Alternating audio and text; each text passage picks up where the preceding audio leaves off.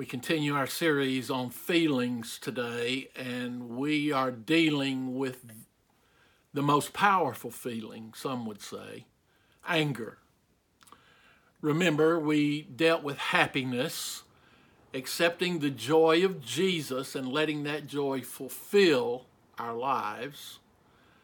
We talked last week about sadness. Quit worrying yourself to death and accept the joy of Jesus.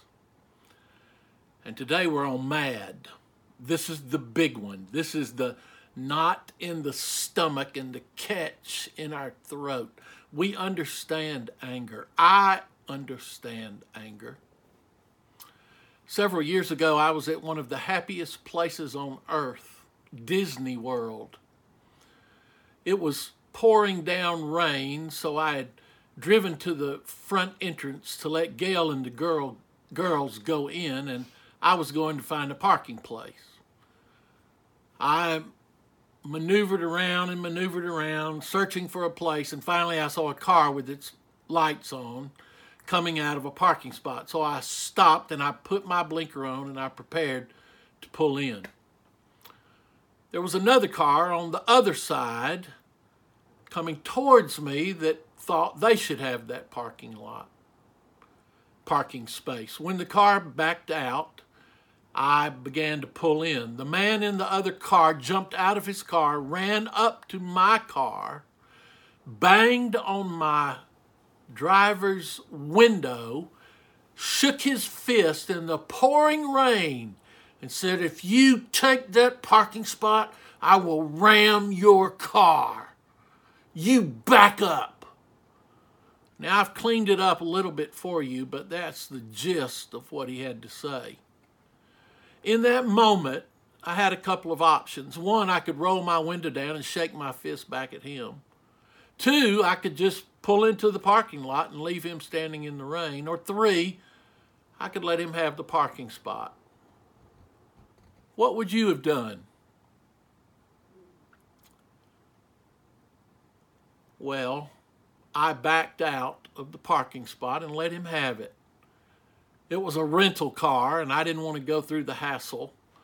But mainly, I chose my battle and thought it was best to wait and fight another day. I still feel that anger. Even as I tell you that story, my stomach is tight and my throat is tight, and I have this anger at that man. It was 15 years ago. Get over it. And I'm working on it, but I'm not there yet.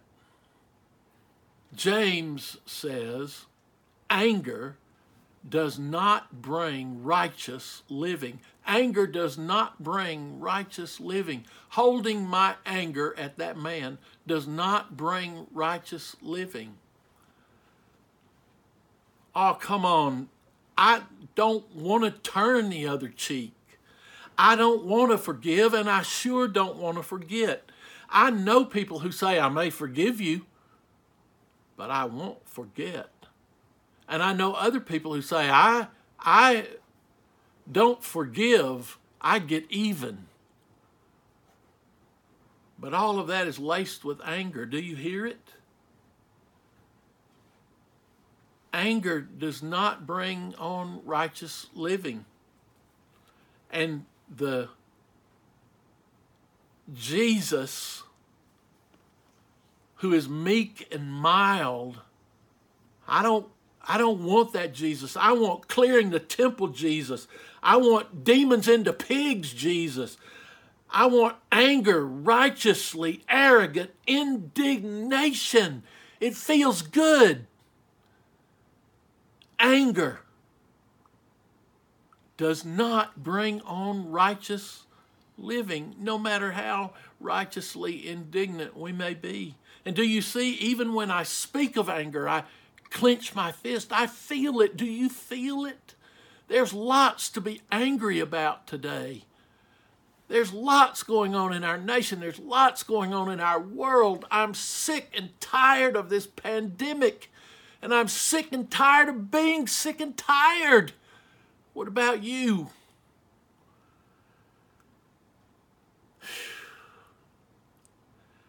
I don't want to be angry, but I want to be angry. I don't want to lash out, but I want to lash out. The problem is, to whom am I angry? To whom do I lash out? And it just makes me a smaller person. I'm mad at whoever started this pandemic. I'm sick and tired of selfish people in this pandemic. I'm mad at politicians and others who manipulate us during this culture. I'm a little ticked off because I can't go eat Mexican. I'm good at anger. But if I'm not careful, if we are not careful, we'll become that angry person who lashes out at everyone. Anger does not bring about righteous living. So what do we do with our angry feelings? How do we be angry and sin not? First, we have to feel our anger and admit that's what we have. Anger starts in our gut and it works up. And many of us are afraid to use the word angry, so we say, oh, I'm not angry, I'm frustrated. Oh, I'm not angry, I'm just irritated. Oh, I'm not angry. And even as we say we're not angry, we are angry. So first, to admit to what we're feeling. And then secondly, to figure out at what level we are feeling this anger. On a scale of 1 to 10, how angry are you?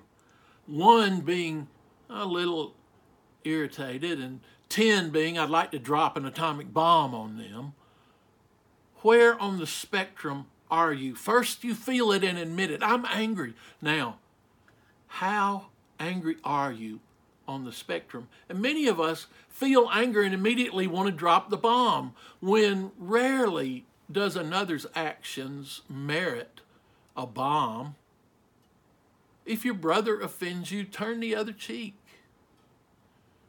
For many of us, that's a difficult turn. So we feel anger in our gut. We feel the level of anger that we have, and then we move it from down here up here. And we put it in our head, and we think before we act. What do I want to do with my anger?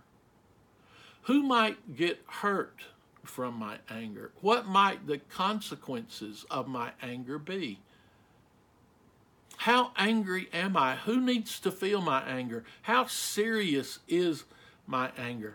And when I intellectualize my anger first, I usually react and respond responsibly. When I feel anger and just gush out and lash out, I am not responsible and I am not righteous. But when I feel my anger down here and I move it up here and think through and then I act, it's usually responsible. To take my anger and move from my gut to my head and then to my actions. That's a responsible way to handle anger. But anger still gets in the way. Anger does not bring righteous living. So what do we do with our anger? We handle it responsibly. But even handling it responsibly keeps it in us. Unless you can dump it somewhere. So what do we do with our anger? We love. We love one another. When I'm angry at you, I try to love you. When I'm angry at the world, I try to love the world. When I'm angry at politicians, I try to love politicians, to pray for them, to lift up those with whom I'm angry. Because it's impossible to love one another and be angry at them. It's impossible. Try it. Try being angry and try saying, I love you, right beside one another. Probably the anger will spill over. So just say, I love you. And next time, let's try this. Do we ever get to share our anger? Do we ever get to dump our anger? Do we ever get to have righteous indignation? Of course. You can be angry today. You can dump it wherever you want and probably hurt someone and hurt yourself. Anger does not bring on righteous living. Anger is best expressed through love, and love always brings righteous living.